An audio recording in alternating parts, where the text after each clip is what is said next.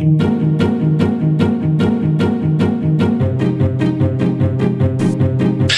and welcome to episode 130 of the Adoption and Fostering podcast with me, Scott Casson-Rennie, him, Al Coates, her, Paula Coates, and him, Tristan Casson-Rennie.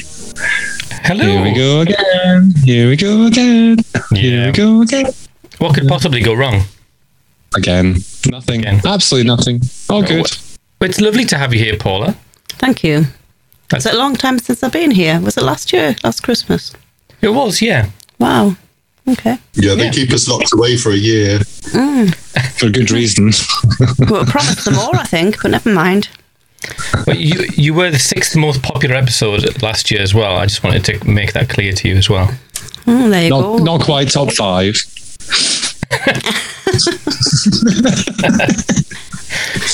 Well, yeah, but you hit on a nerve. You spoke. The topic we spoke on was relationships, and we aired our foibles within our own relationships as the result of caring for interesting children.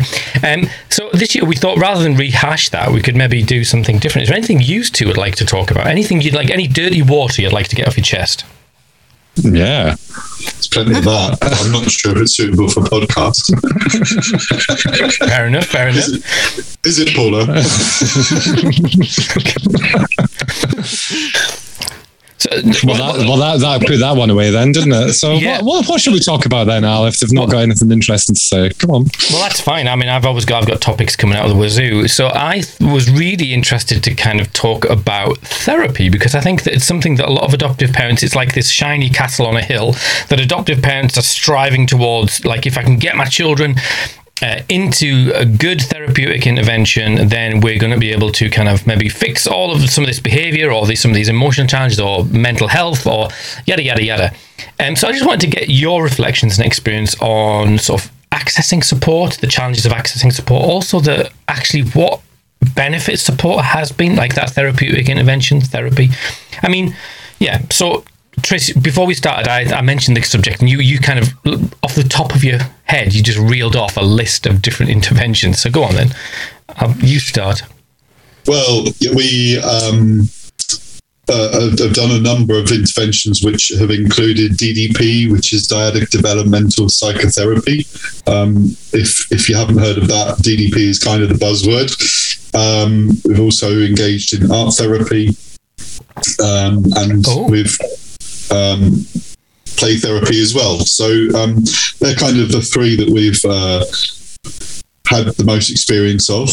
They're helping others, but I suppose the first thing to kind of say is that I go into these thinking, okay, what's going to happen, and how are we going to get on, and what the outcomes are likely to be. And it usually ends up with me coming home and talking to Scott and saying, oh, we need to try this at home, or we need to try that at home. And perhaps if we adjust our parenting style a little bit here or there, things might work a little bit differently for us. So whilst the focus has always been around asking for help for child number 1, 2, or 3 with particular therapies, it always ends up that one or both of Scott and I will kind of pick over it when we get back from the session and see what we can do differently. So the therapy really does work for us too. We probably wouldn't admit that going into it, but with hindsight, it really has helped all of us. I mean, is that what you've gone looking for? I mean, like, you've gone looking for something for your children, and not even thinking that you were on the agenda. Is that maybe how you start? Very much so, because usually therapies come about because you hit that dead end of, oh my God, what do I need to do now? Because I just don't know what to do next. Pick up the phone, talk to a social worker. They talk about a therapy that you've never heard of and don't even know what it means. And then you go, yes, because, that's being offered. And let's face it, when something's being offered, you grab it with both hands if there's an opportunity for it to make their life better. And then, of course, the appointment comes through and we have this tussle of, are you going or am I going, or who's going, or should we both go, or are we allowed to go? So we go through that a bit. And usually, I will say that the result is based around how near the closest coffee shop is to who's got to sit out of the session, as to who goes in the session. And then we kind of get home and unpick it together. So we would either go independently, and then we'd come home and talk about it. And certainly with DDP, we had to go as a family quite often. So that was always an interesting car journey on the way home, because it gave us that non-eye contact time to talk about stuff after the therapy session. Yeah. And again, DDP works in such a way that often a lot of the time is spent where the child is with the therapist and we would be sitting in the waiting room. And then we would be brought together to talk as a group. And so when you've got sort of 20, 25 minutes of downtime as a couple sitting in a waiting room, you do tend to sit and talk and wonder what the conversation is going on behind the room or in the room that you're not in. I think, some of the therapies that we've attended have been really, really positive, and some I've come away from thinking, well, I'm not sure what progress was made there, and, what do we do next? I was thinking about how, because you probably, Paula, you've done most of that kind of sitting in waiting rooms, haven't you, for us? So, but how many years back have we been going to therapy? It must be, 10 years? Well, I think we started off going to a lot of kind of training things, like Dan Hughes, and spent a lot of time and a lot of money on books and looking at therapeutic stuff for the kids. It did always help us along the way, but I think for me, one of the real times where the light went on for me was when I decided to do a child psychotherapy course. It was a 3-year course, and at the end of it to come out as a psychotherapist, but actually I didn't want to be a psychotherapist. I just wanted to do this course to learn about my own children and about myself. And it was absolutely incredible for me, because I just found that the psychotherapy side of things, you had to take part yourself, and you had to do the play therapy, you had to learn the art therapy, all of the different things, but also had to see a therapist to be able to be a child psychotherapist. And so sitting with a therapist is something very new to me. I'd never done it before, but I would say I'm very much a different person now. Well, I am, to what I was before I started that therapy. It was, it was a couple of years of it, as well as going into a course. And there was so many things I would kind of come out of the weekend or come out of the room with the therapist and just literally feel as if I'd left something of me behind, an old me. And so it was really helpful for me to kind of understand my own triggers of my past, and how I was with the kids and my reaction to stuff, and sometimes maybe an overreaction which was coming from my past. And I saw the world with different eyes. And I think for me, I just really saw that actually as adopted parents, probably one of the most important things that should be done before people adopt is to actually have some psychotherapy, some as a couple or as individuals, because it definitely changes the way that you kind of operate yourself. I still now, even though that was years ago, I still now kind of have to think, Rachel, my therapist, I think, what would she say to me right now in this situation? And it really helps, because you can kind of separate yourself from that. So just in light of bringing up the adoptive children, we have got one therapist in our lives at the moment, and she's kind of helping us with one particular child, and she's been incredible. What type of therapy is that? Psychotherapy. Right. I kind of lost track, because I think that we've had so many different. We've had DDP. We've had. Have we done any play therapy? No, I think psychotherapy's pretty different, because psychotherapy is looking at you personally, and looking at the individual. So when we're talking to this particular therapist at this point, she's been able to really let us kind of know what is going on in us and what's going on in the child as well. And it's making you kind of think, I would never see it like that from the child's perspective, actually, yes. And I think we've kind of gone in a few times, being absolutely like weighed down with, oh my goodness, it's the end, everything's fallen apart, this is really awful. And we've come out just with a weight lifted off our shoulders. And it's not, she's just kind of been able to explain where the child is at this point, but also very much worried about Al and I, who are not looking after ourselves well enough. She sees that we are kind of heading again to kind of this breakdown situation where we're becoming quite unwell. And she just, you know, she's just really helped us to kind of say, right, well, this is what it is, and that we can't actually fix anything, that because I'm a fixer, can't fix it, but, you know, how we operate in that situation. And so that has been really, really helpful. So I find myself always going back to kind of psychotherapy, and I do find that I get a lot of help out of that. Yeah, it's certainly been helpful for us. I mean, have you guys had that sort of experience where you kind of, what they're saying about your children is helpful, but actually it's just someone else shining a light into your thinking and feeling? I think by the time you get to therapy, so there's, well, certainly and historically, there's been this,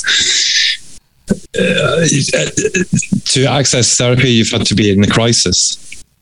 And I know that like a lot of agencies are now trying to avoid that. So they're trying to say, come forward first. And, you know, if I look at the differences between adopting the first time and adopting the second time, the first time, therapy wasn't even something that was explained to you, that it was going to be an ongoing thing. And, you know, I remember we had a lady from CAMS who was absolutely lovely, wasn't she? And she would meet with us once a month for the first, 12 months. And then all of a sudden she says, right, I'm moving to Australia now. So I don't know who's going to pick you up, but, you know, someone will at some point. And nobody ever did.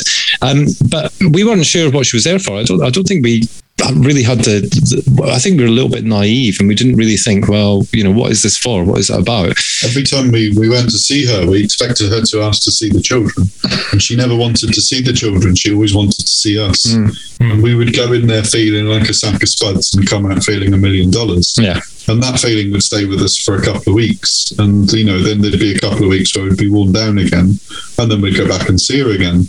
And I think probably the best advice she ever gave us was we were in exactly the same boat as every other parent that she got to see. And that, you know, although we felt isolated and alone and unique in our experiences, we shouldn't do, because none of those were ours or our doing. They were a common thread with many adopters.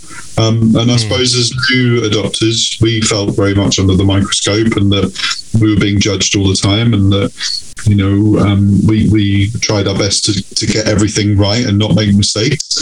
And this particular lady was really our support, because we weren't getting that support from anywhere else. You know, lots of people were throwing judgments, but this particular lady in CAMS was saying, guys, it's going well. You're doing everything right, and what you've explained to me is this, and this is what it means. And perhaps she would explain to us what it meant, and we didn't really have a clue before we spoke to her.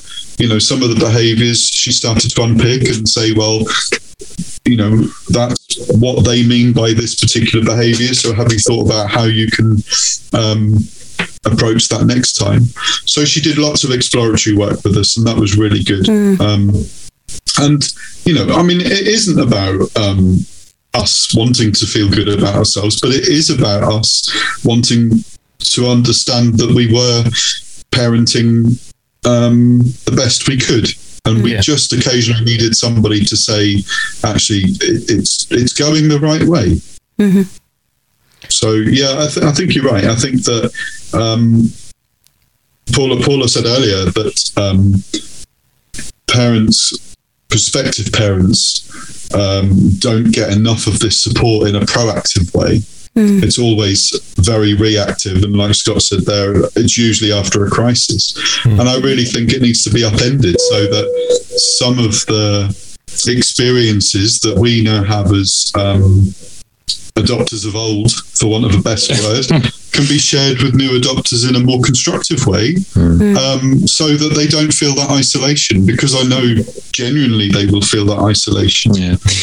And also, if you speak to our older two now, they would totally be against any form of talking about anything, of any therapy, of any counselling, anything like that. Whereas you talk to Jacob, when do I go? What times mean? When do I need to be there? What time are you picking me up from school? Right, fabulous, all this sort of stuff. And that's the difference between the two kind of timeframes, because 15, 16 years ago, I don't think anybody realised, least alone social workers and stuff. Maybe they did. Maybe it was just a new thing. Maybe we were just on the cusp. I don't know. But back then it wasn't something that was going to be forever. Whereas now it's very much so, the ASF, post-adoption teams, etc., they're all kind of very into now explaining through prep and stuff. Well, the majority of them are, we assume, having not been on a prep course for many years, that they're telling people that this is a lifestyle, and it's very much long term. It's not just a couple of years thing. You are potentially going to need therapy, whether it be now or 10 years time.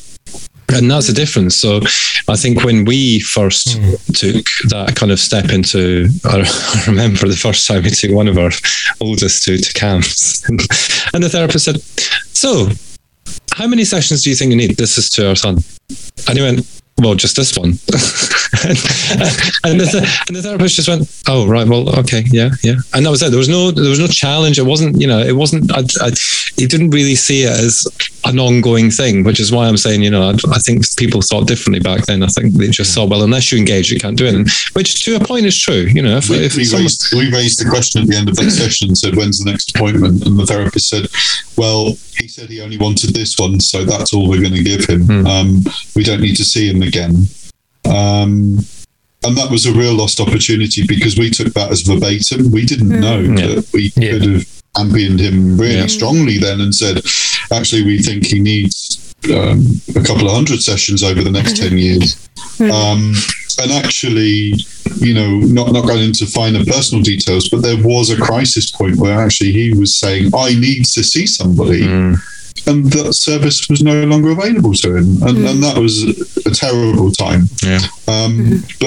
But again, as a perspective, as a new adopter, we just didn't know the system well enough as a secondary adopter. So when we adopted again, we were fully aware of the system. We had therapeutic support written into the post-adoption support plan. And certainly day one of arrival into Ireland, I was banging on the door at CAMS and saying, we need to register, we need support, and we need a monthly meeting with a psychiatrist. And that is the support.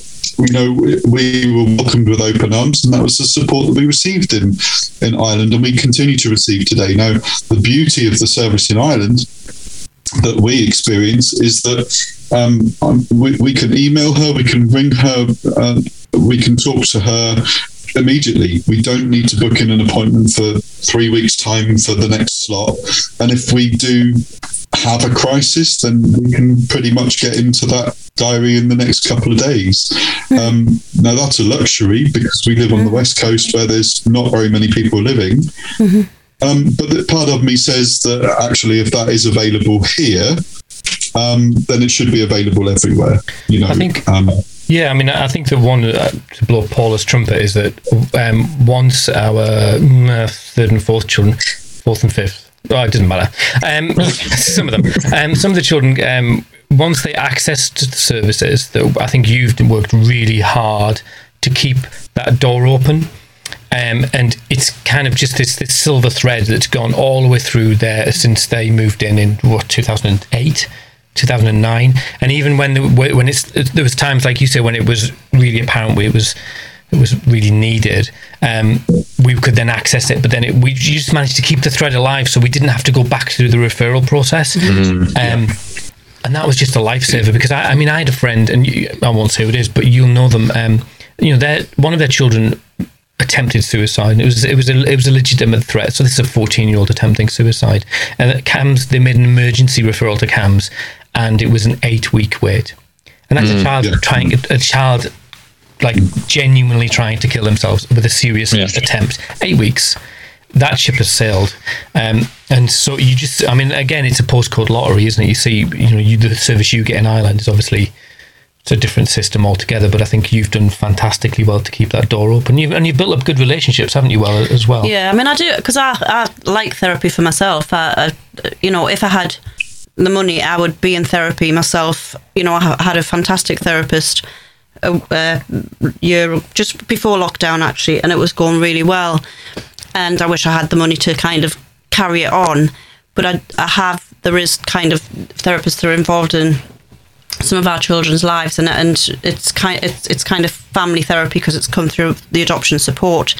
So they are happy to support us in that, and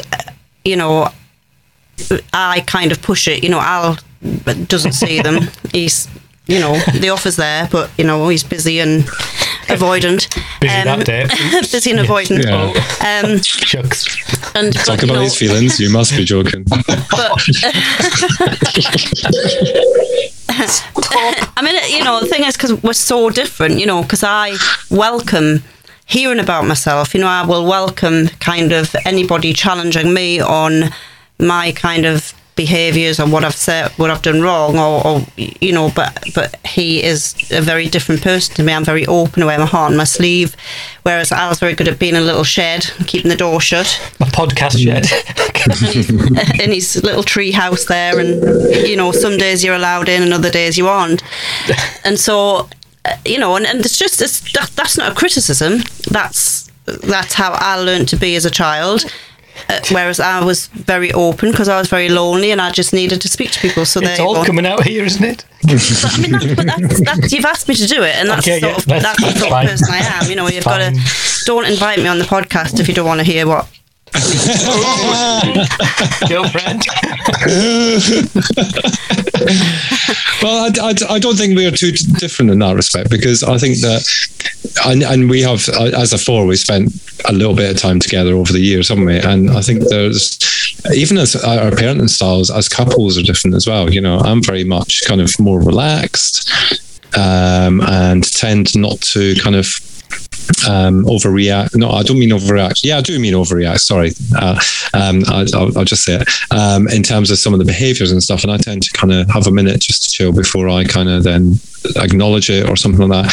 And I don't think either of us have ever had kind of any therapy ourselves through the process. You did, but that was for something else. But it crossed over, didn't it? Because it was at the same time when we adopted the first time, and you had some counselling for some stuff that you went through at work. But I think neither of us, have ever had kind of counselling or therapy to do with the stuff that we've parented, if that makes sense. However, when we sit after a session or something like that, I don't know about you guys, if you're in this position, but I always feel knackered at the end of a therapy session. So if I'm feeling knackered as a 40-odd year old adult who, I think you're in the middle. Shut up. Then say, what must a child be? They must be absolutely shattered as well. Going through all that, because we've not experienced it. We've only listened to it. And sometimes I do wonder, would it be a thing? Should it be a thing that parents are kind of helped through that kind of minefield of therapy and counselling by having some themselves, actually. It might just be a session once a year or something like that, but just an opportunity to get stuff off your chest and just say, this is how I think I failed this year, but these are the things that I'm celebrating this year, and this is how it's affected my relationship, or all this sort of stuff. It's I don't know if it's a thing. I think that for me, sort of the stuff that I do around challenging violent behaviour and the support I give to parents is there's this really difficult balance you always come to, whereas you say as a parent you're not to blame for this behaviour. However, if you parent differently, you may have a strong influence over this behaviour. And that's a really, for anyone to say that to anyone, you've got to feel trusted. You've got, and I've had those conversations, and you've got to build up a level of trust. And it's a therapeutic relationship where you can then say to people, your buttons are being pressed here in a massive way. Yeah. We don't need to just like kind of smooth the buttons over. We need to get in there and dig this button out, because this little tiny thing is going to unravel the whole damn family. Yeah. And that's not to blame parents in any way whatsoever, but that's just the barefaced reality is, you thought you were fine till you had kids. Life was tickety-boo, and then you discovered all of these really interesting foibles that relate to, perhaps, to how you were parented, how you anticipated being, what sort of parent you wanted to be, and that's really hard. I mean, the last session we went to, which was a couple of weeks ago, and I was spitting feathers. We'd had a right old hoo-ha with one of my little darlings, and I was literally spitting fire, and I thought, I don't want to go to this therapist because I know what she's going to say. I know, I kind of, my academic, all the stuff I've read, I know what she's going to say. And it's exactly what she said, but I felt so much better for having someone else look in and go, yeah, your thinking's right. Or you maybe need to change it a bit, or maybe you need to change it a lot. So do you think from what we've said so far, the thing that's screaming out in my head is this: when we are new to adoption, one of the things that the system kind of engineers is the framing of these things called parenting courses. And we all say, I don't know why they need to send me on a parenting course. I'm a good parent. I'm going to be a great parent. And it's all about the framing of this word parenting course. You have a problem with your child, they send you on a parenting course. You don't want to hear that. No. The local authorities need to reframe these courses. Then they are significantly better than a parenting course. But being the people that we are, we don't want to be told how to parent. And often we don't feel we're parenting incorrectly. We need somebody to shine a light on what's going on the bigger picture so that we can adjust our parenting style. Doesn't mean we're making mistakes. It just means there's a different way to do what we want to do. And I think that's where the big objection comes in the early days of adoption placements, is that people feel judged under the spotlight. They don't want to be wrong, and they don't want people meddling. They've had a gut full of social workers, and they just don't want any more. So, when the system then says, okay, you've got a problem in the family, we need to help you with that. Here's a parenting course, guys. But I think people don't want to hear it. Talking about parenting courses, it just brings back memories to me years ago. And that was, right. I wasn't told to go on a parenting course. I kind of invited myself on them because I was desperate to learn. But these parenting courses are never written about adoptive parents, about adopted children. I always found they were written for birth families. So even though, you were in an adoption setup, with that, I would kind of challenge them all the time. And I said, this is different. We're parenting differently. These people have birth children and this is designed for them, but this is different. And it was almost like social workers just had this niche where, chuck the problem ones in there, go and do your parenting course. And we're so hungry to learn whatever we can because we feel like we're failing with these kids. You go in it and you think, this is not relevant. Tell your child to do this, sit on the stairs for whatever. My child would rather, bite my arm off than sit on the stairs for a minute and all of that, But it's really, really difficult because a lot of the things in place aren't set up for the kids that we parent. Yeah, I think as well that any course that you go on that is sort of manualized in the sense that it's like, if X happens, do Y. If A happens, do B. And that just is rubbish. It's because it actually compounds how you feel about yourself, because like you're saying about the step. Sit them, if they're 7, sit them on the step for 7 minutes. And actually, we're missing the point altogether. And so it needs to be much more, you need to be getting spanners onto people and finding out what's making them tick, whether they're reactive or passive or permissive parents, and all of that stuff that I think is just... I mean, I don't know how we got here from therapy, but this is... it's all related. And I think if you think back to, when we adopted anyway, 2007, 2008, Super Nanny was a big thing. So it was all naughty steps. It was all, all this sort of stuff. All the things now I look back on and go and do a face palm and think, what the hell? And in fairness to Jo Frost, who is Super Nanny, she has come forward since and said, this does not fit with every style of parenting. I remember seeing her with an ADHD child. It was one of the last program she did on Super Nanny, she failed. She failed every step of the way on that program, and I remember thinking, "All right, okay." Yeah. Sorry, you felt validated. Sorry if she's listening. She did her best. No, she won't. She definitely doesn't listen to this rubbish. How rude. But again, back to your point about therapy, I have to say that probably the best therapy that we've experienced, as in one of our children's experience, that we've had the most results from, has been play therapy, and that's been it's been a mystery, a complete mystery to me. I just sat in the waiting room in the hospital where the appointment was, or I went up to have a cup of tea, and then my child was delivered back to me after sort of 45 minutes, happy and bouncy and, full of the joys of spring. And I never really understood what went on in the room, because it was a private kind of therapy. But I know, from the 10 sessions that we did, I know it made a huge difference. Massive difference, actually. But, if somebody said to me, well, tell me about play therapy, I wouldn't have the first idea. All I could tell you is that the coffee in the hospital tasted lovely because I wasn't in on it. And occasionally there were snippets like, it wasn't fair today. I didn't get to build a sandcastle in the sandpit. That's about as much as I would hear. Yeah. And then we'd contact the therapist and say, he's saying something along these lines. And she'd say, well, yes, because I'm trying to teach him that he doesn't always get to do what he wants to do for this reason, that reason, the next reason. And it was actually, it was therapeutic life story work. It wasn't just, so it was through play, it was therapeutic.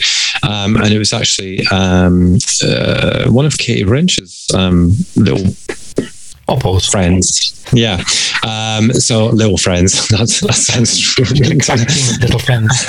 Yeah. But what's interesting about that is that those therapists actually are they're niche therapists, but if you can get them, then they're blimmin' amazing, and yes, you're right. Jacob used to come out of them. I know you're trying not to say his name, but we say names all the time. Well, I say names all the time. But Jacob came out of there completely different. And that 10 sessions was just before we moved to Ireland.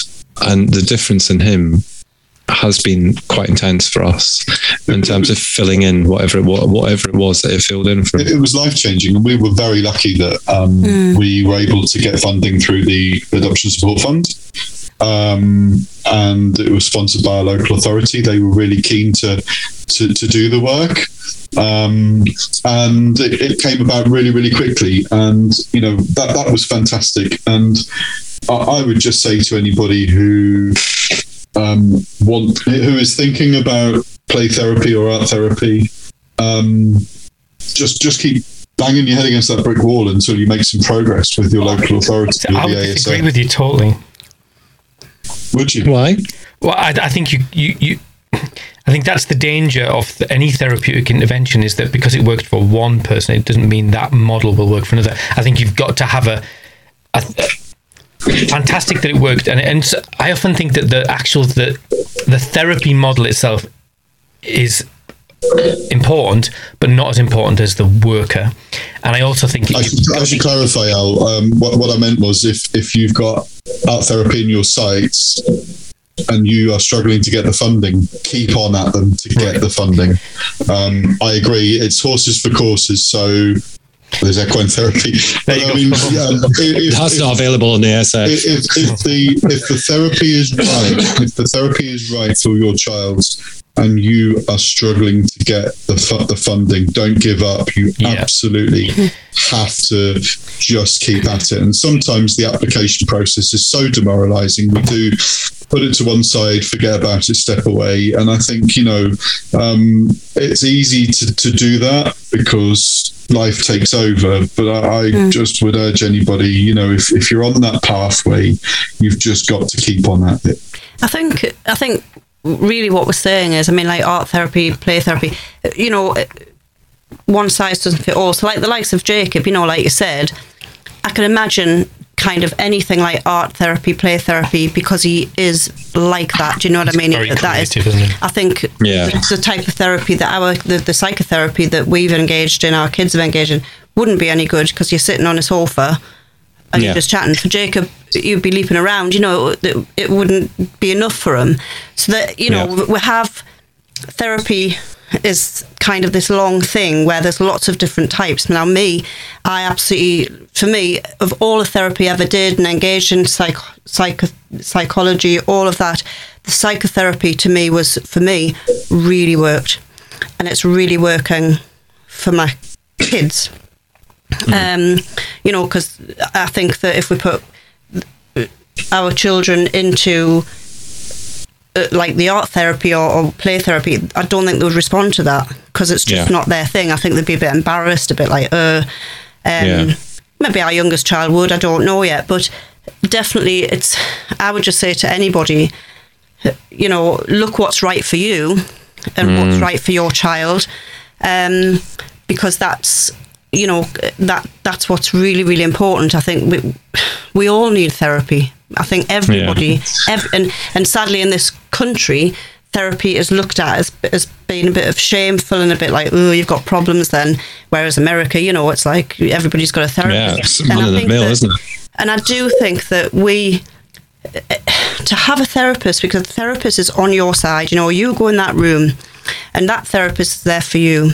And so you can kind of discuss how you feel and everything like that. So if you do feel held and cared for, this is my experience anyway, but also just enabling you to kind of look at your own patterns and things like that. And I mean, it's just, you know, something that happened a little while ago for me was I was called a certain name, and it was horrible. By one of the children? By one of my children. Yeah.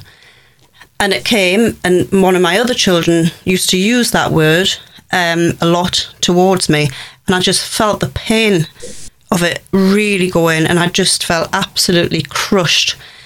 But in talking to the therapist, she turned it around and she says, that name that you've been called is what that child feels they are.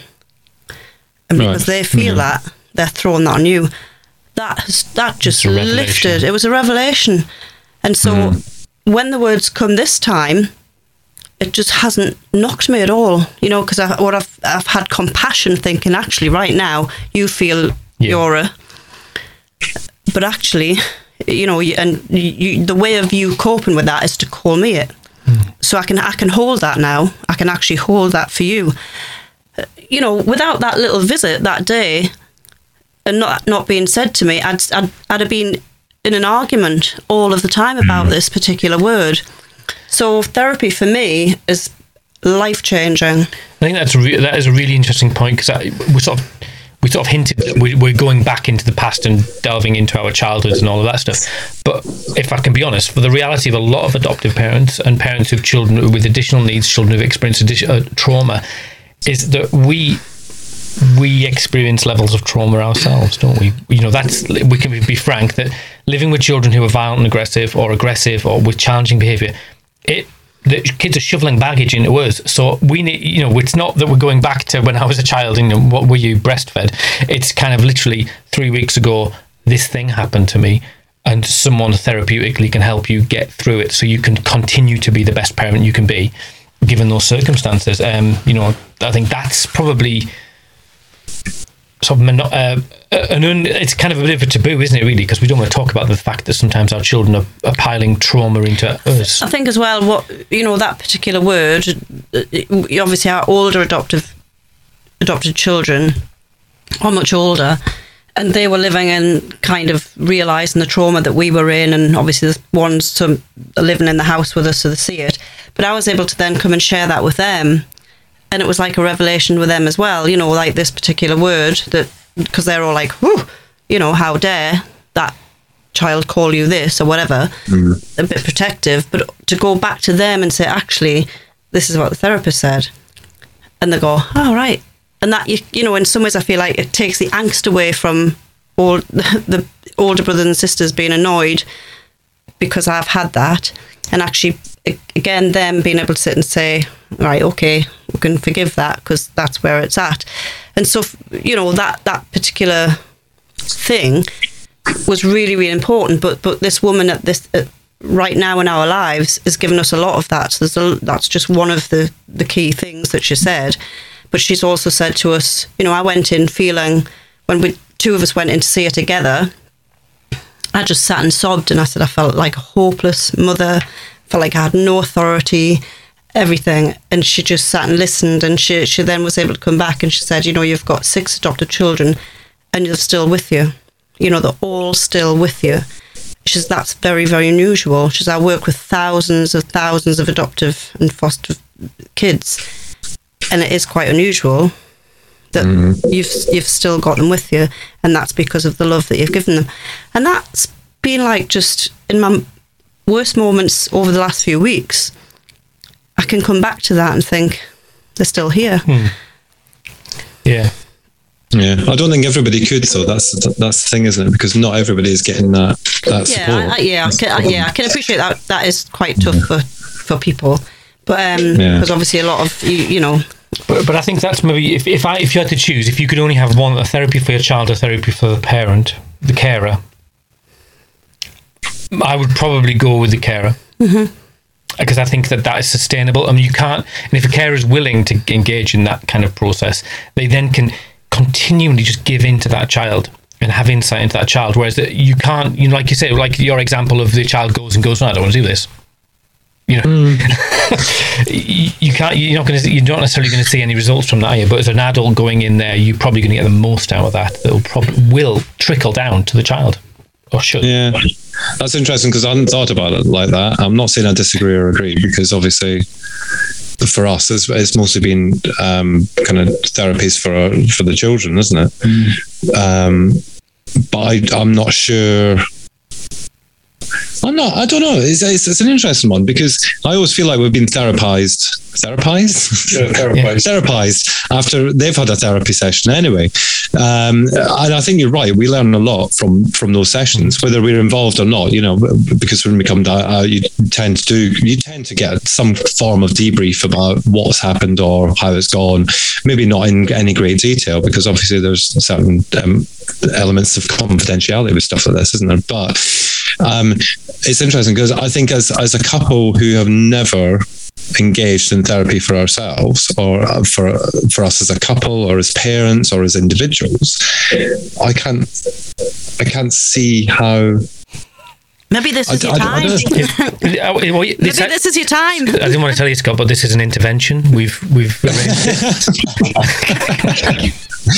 Is there someone famous going to jump through my door and go, right, we're dragging you off to therapy now? But at the same time, there are times where I think maybe we should have, maybe we could have, However, we had a meeting at CAMS a couple of months ago, and we asked to go on our own, and it was a really lovely. It was a session for us. It was a session for us. We said we've reached a point where we need to see you. Yeah, he doesn't, but we do.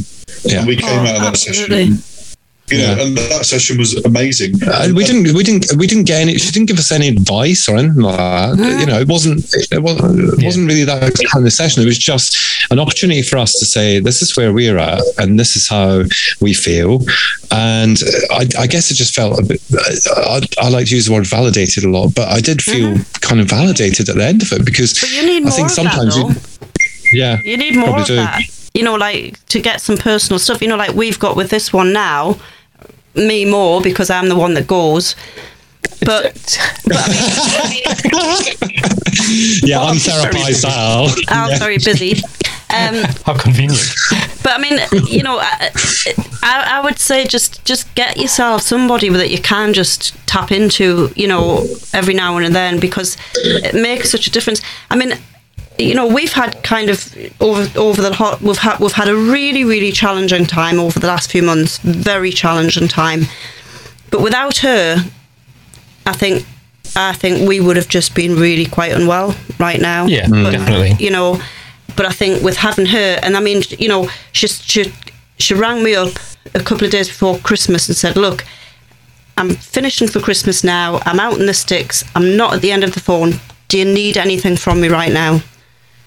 And, you know, and I thought, that is amazing. You know, this is a woman who's probably got thousands of kids to talk to, but she checked in because she knew that I was really struggling, and what do you need from me?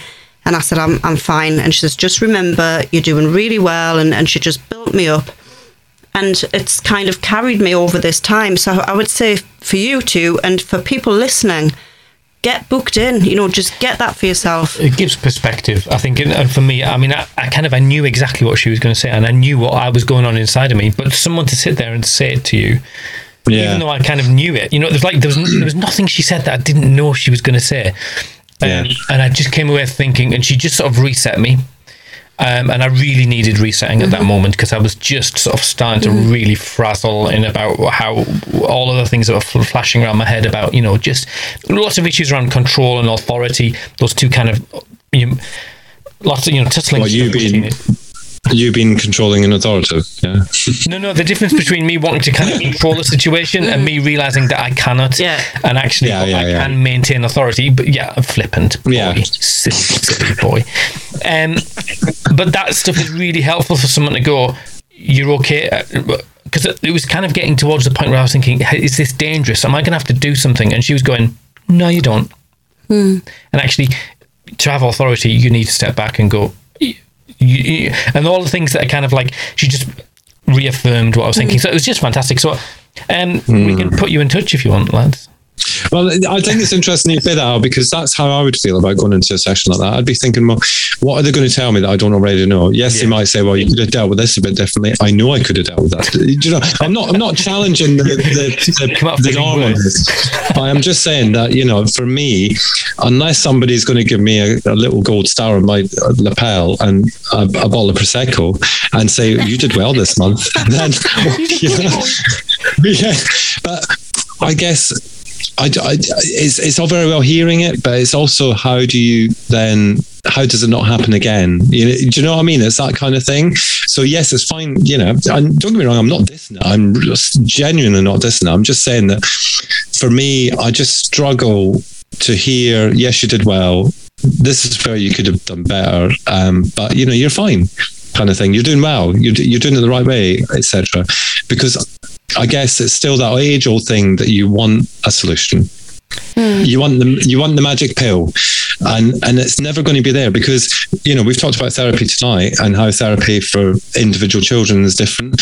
Well, so that little golden pill, you know, that's going to be different for each child as well. So it's never going to match. And I think as well, where we live, we're getting some great support.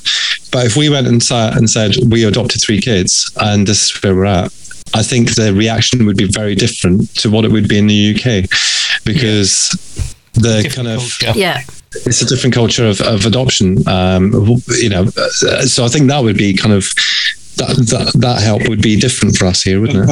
I think you have to bear in mind that a lot of people don't realise that that one of the key things of therapy is you must get on with your therapist, and far too many people are scared to turn around to the therapist and say, actually, I don't feel a connection to you. I need to see somebody else. I think a lot of people are really, really terrified of saying, no, this isn't working. And they'll sit through endless therapies and just not have that connection or empathy or understanding. So that's really important. You need to you need to like your therapist and trust them. You've got to trust them. Yeah, you do. You really do. And you know, if you're in a position with a therapist where you don't feel you can be open and honest with them in that forum, then move it on. Go find another one. We had a psychiatrist once, and he. This was probably one of the most difficult experiences. You know, it was a time when there was an awful lot of violence in the house, and from one of our children, and so we had a new psychotherapist, right, another new one, and so we were actually with psychiatrists, so he was prescribing something or other, and in there, so there was the 3 of us and him, and we're all sat chatting, and in the middle of it, he said, so. It was all done really badly, so he's kind of wanting us to explain why things are difficult in front of our child, which is kind of triggering for our child, shaming our child. So you know, this is not the way to do it, but he's pressing. So in the end, we sort of said, well, sometimes, you know, Paula gets hit, Mum gets hit, and he laughed. So the psychiatrist laughed, like not like a whimsical laugh, like oh, that's a funny thing to say, isn't it? And he went, so you sometimes crack your mum then, don't you?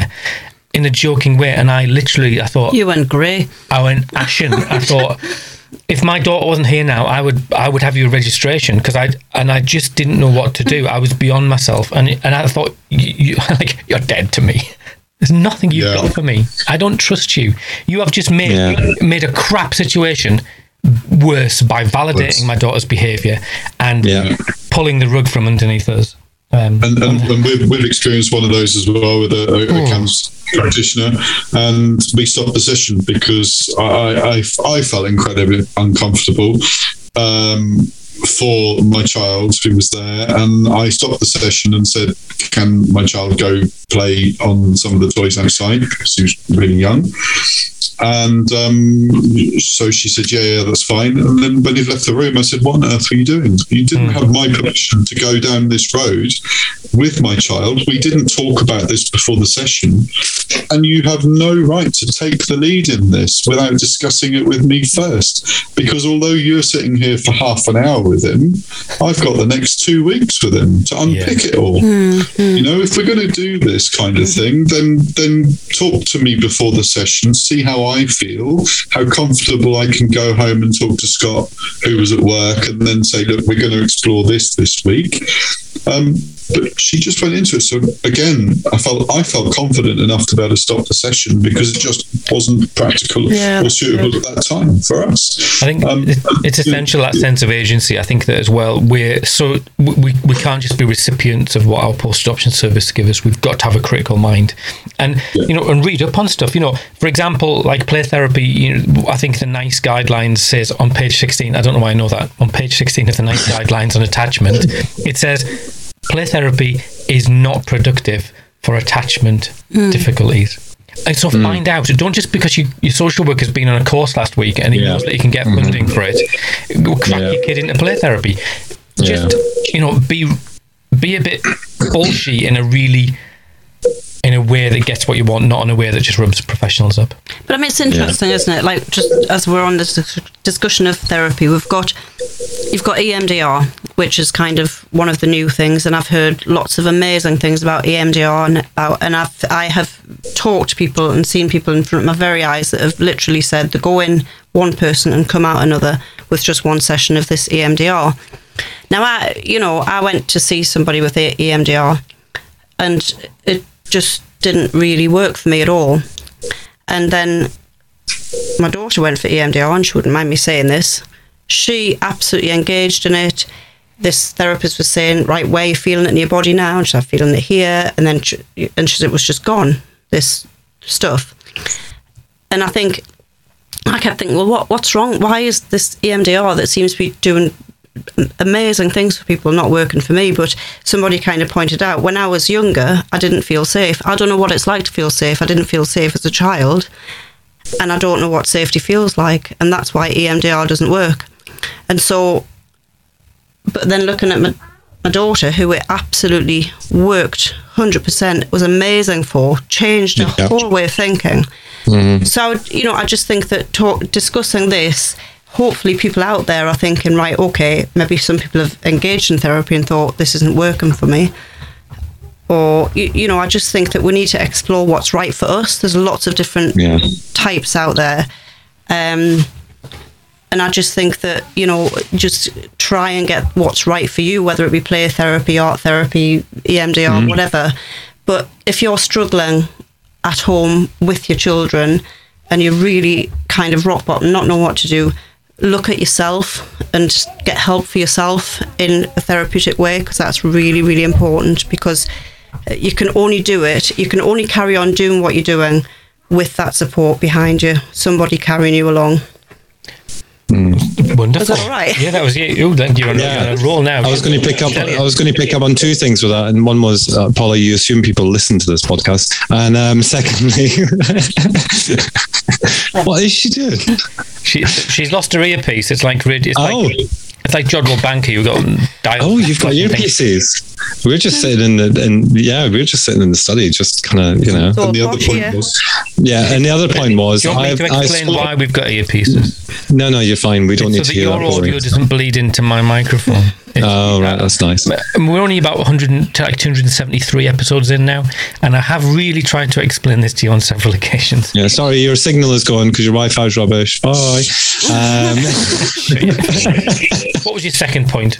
My second point was, having spoken to the said daughter, who has received EMDR actually in your family, and the difference from seeing her before she had it and after it and discussing it with her was absolutely two different people, absolutely two different people. And it just goes to show that there is something for everybody, you know, whether it's EMDR, whether it's DTP, whether it's bus model for kind of younger children, well, not even younger children, you know, there is something there.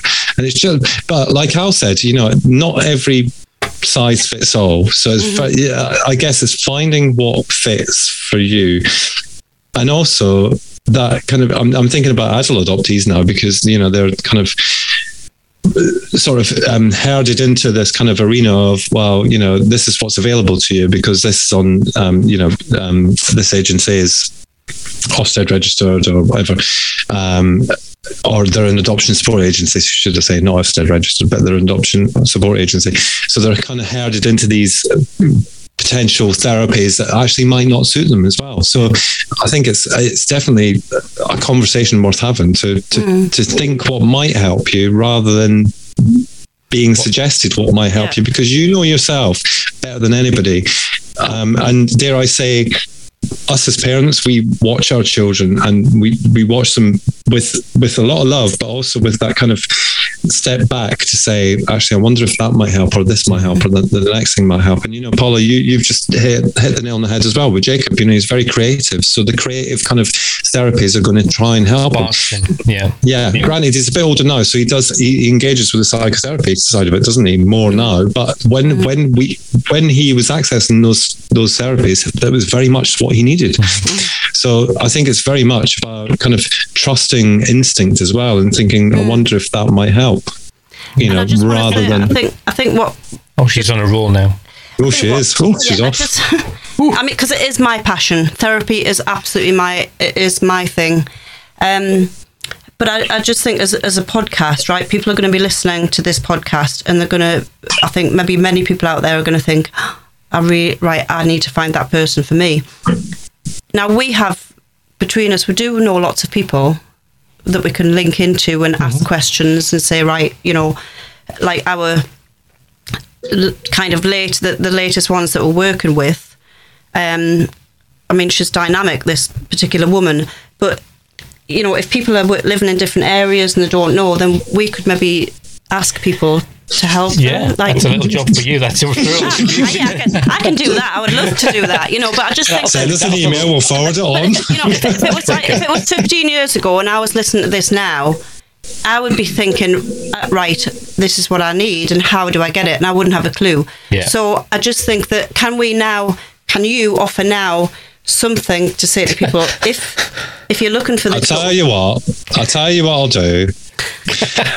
I'll put something on the No Borders website, because we have got the resources page. So I'll look at that over the next couple of weeks, and we'll see what we can put on there in terms of... There's people like Vicky McEwen. Yeah, I mean, Vicky was my therapist, and she's fantastic. And she was my daughter's therapist. Yeah. And I tell you what, if you can get her. She's amazing. Now I see why she's been so involved in the podcast recently. You need to remember as well that not all therapies need to go through local authorities, adoption support agencies. That's true. Yeah. Lots of companies, and I mean, you know, I'm retired from Network Rail for many years, but Network Rail they're a really large company. They provide free therapy counselling for their employees. They only have to ring a confidential line to get appointments. They're free of charge. There's loads of companies across the UK and Ireland like Network Rail that provide those services for their employees. Be creative. The problem is most of the employees don't realise that they will cover non-work events. Yeah.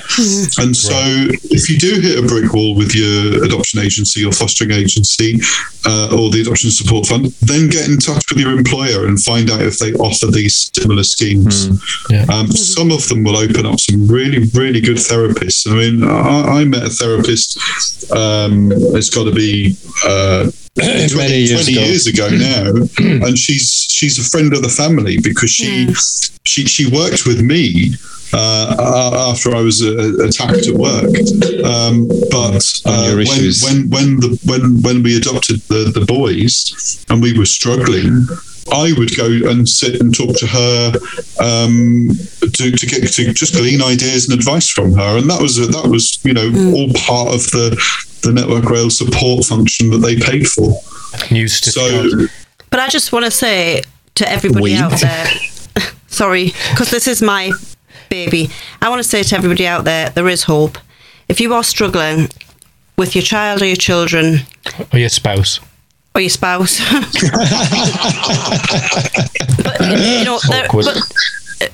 adoptive children, there is people out there. There is people there is hope, and I want to say to you all, there is hope, because honestly, yes, your kids need help, but you need help as well, and you need support. And I just, please ask Alan Scott to point you in the right direction to the people and get it, because you're worth it.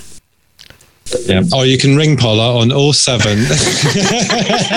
Yeah. She's busy during school runs, but after that, exactly. Yeah, but apart from that, anybody. Well, you're on Twitter. You might hear a nay in the background, but it'll be fine. I'm on Twitter. I don't look at Twitter. You're on Twitter, at Paula Wildfire. Shall we wrap that up? Yeah, I was just going to say so. I think that's Paula does make a good point, and I think that's definitely a part of the website that we could really develop. Actually, noborderstraining.org, because. We do have a resources section, but we've not really developed that. So I think that, in terms of some of the therapies that are available, we could definitely kind of look at that a bit more. And we've got people like David Benjamin, and I actually did an interview this last week with Lara Leon, who's an adopted adult, and she does existential therapy, and she was just fantastic. She talked about her story and the difference. So there's lots of good people out there. So if people want to put their names on as well, get in touch with us, and we'll just write. Definitely, and I can put links on and stuff. Yeah, exactly. Cool. It's a really worthwhile thing. Yeah. Well, there you go. So, Tris, thank you as always. We might be invited next year. Yeah. Well, it depends on if you be the top 6. If you get into the top 5, you might get back. I don't know. I think we've done pretty well, Tris, don't you? Yeah, we just need to tell everybody to like and share. No, leave a review. Yeah, iTunes, leave a review. But just before we do wrap up, because Al loves control, as you know, so he likes to lead on to this. So is there anything that's happened over the last 12 months, Paula, Tris, that you want to kind of comment on? How's the last 12 months been for you? Don't worry about the time, because Al worries about time, but people will be listening, so it's all good. Well, Paula. I just think it's very sad that we didn't get to Thailand. All right. Again. I did. I did. I was in Thailand 3 weeks ago. It was lovely. Very nice. You wouldn't have liked it. No, I wouldn't have liked no shops. So I wouldn't like no shops. No markets, no shops. Yeah, you wouldn't have liked it. It will get better. We will be there this next year, I promise. We hope. Excellent. Fingers crossed. Yeah. Tris, from last year? I came out of retirement on the 9th of September 2021. I came out of retirement. Anyway, I think it's time that we ended this podcast now, because I think there's a bit of plug-in coming here. But he should plug. It's very good. He's done amazing. Come on, you've got a minute. After 3 years of frustration because the Republic of Ireland doesn't recognise FASD, I threw my hat into the ring nationally and set up FASD Ireland. We're 3 months in. It is going phenomenally well. We're on Twitter, Instagram, Facebook. Website is up and running. Like and share. Fantastic. Well done, Tris. Well done. And we who knows, we may hear more of you, mightn't we? On the podcast. Well, all I'd say is that you will both be invited to the official opening of the offices of FASD Ireland. Ooh. We'll come. Yeah. In March. So we've I say we like it's my thing. I guess it kind of is our thing, isn't it, at the minute? But you're kind of doing it. But yeah, so we've got offices. We take them on the end of January. And we're going to be off. It's going to be our offices, but we're also often offering community hub space to coffee.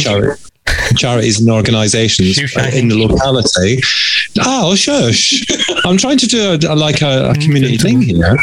All right, so we're doing community space for organisations, charities in the area who need the space, who don't have premises for the evenings and things like that. We've got you'll love this. We've got a training room as well. And we're going to have an AV wall, and we're going to have all the technology and stuff like that. So you're going to love it. It will be nice. But yeah, so that's what's coming up in the first kind of quarter of next year. So it's very exciting for FESD Ireland.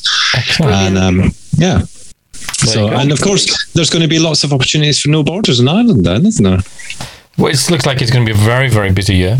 noborderstraining.org if you want to know more. Well, on that note of self-publicising and all of that, we've got a fantastic year lined up. So thank you, Tris, for coming on. Thank you, Paula, for coming on. Thank you, both of you. As always, Scott, the pleasure was all yours. And always. Bon Jovi. Anchovy. He's got to play the music now. Excuse me. I've been waiting to do that for about 10 minutes. You do know I'm still recording.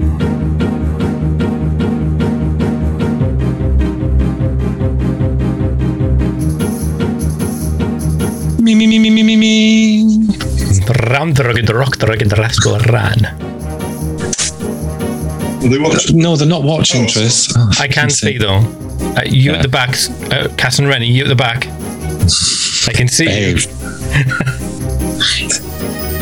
I like what's on your wall. And welcome You can't do that. You can't do that. Sorry. There's an outtake. There is definitely an outtake. Well done, Paula. Congratulations. What have I done wrong? He's about to do an introduction, and you want to talk about do a new one, can't you? Yes, he can. Very he can. dramatic. I know, it's just... Paula, you've got to sit with your finger over your lips like this.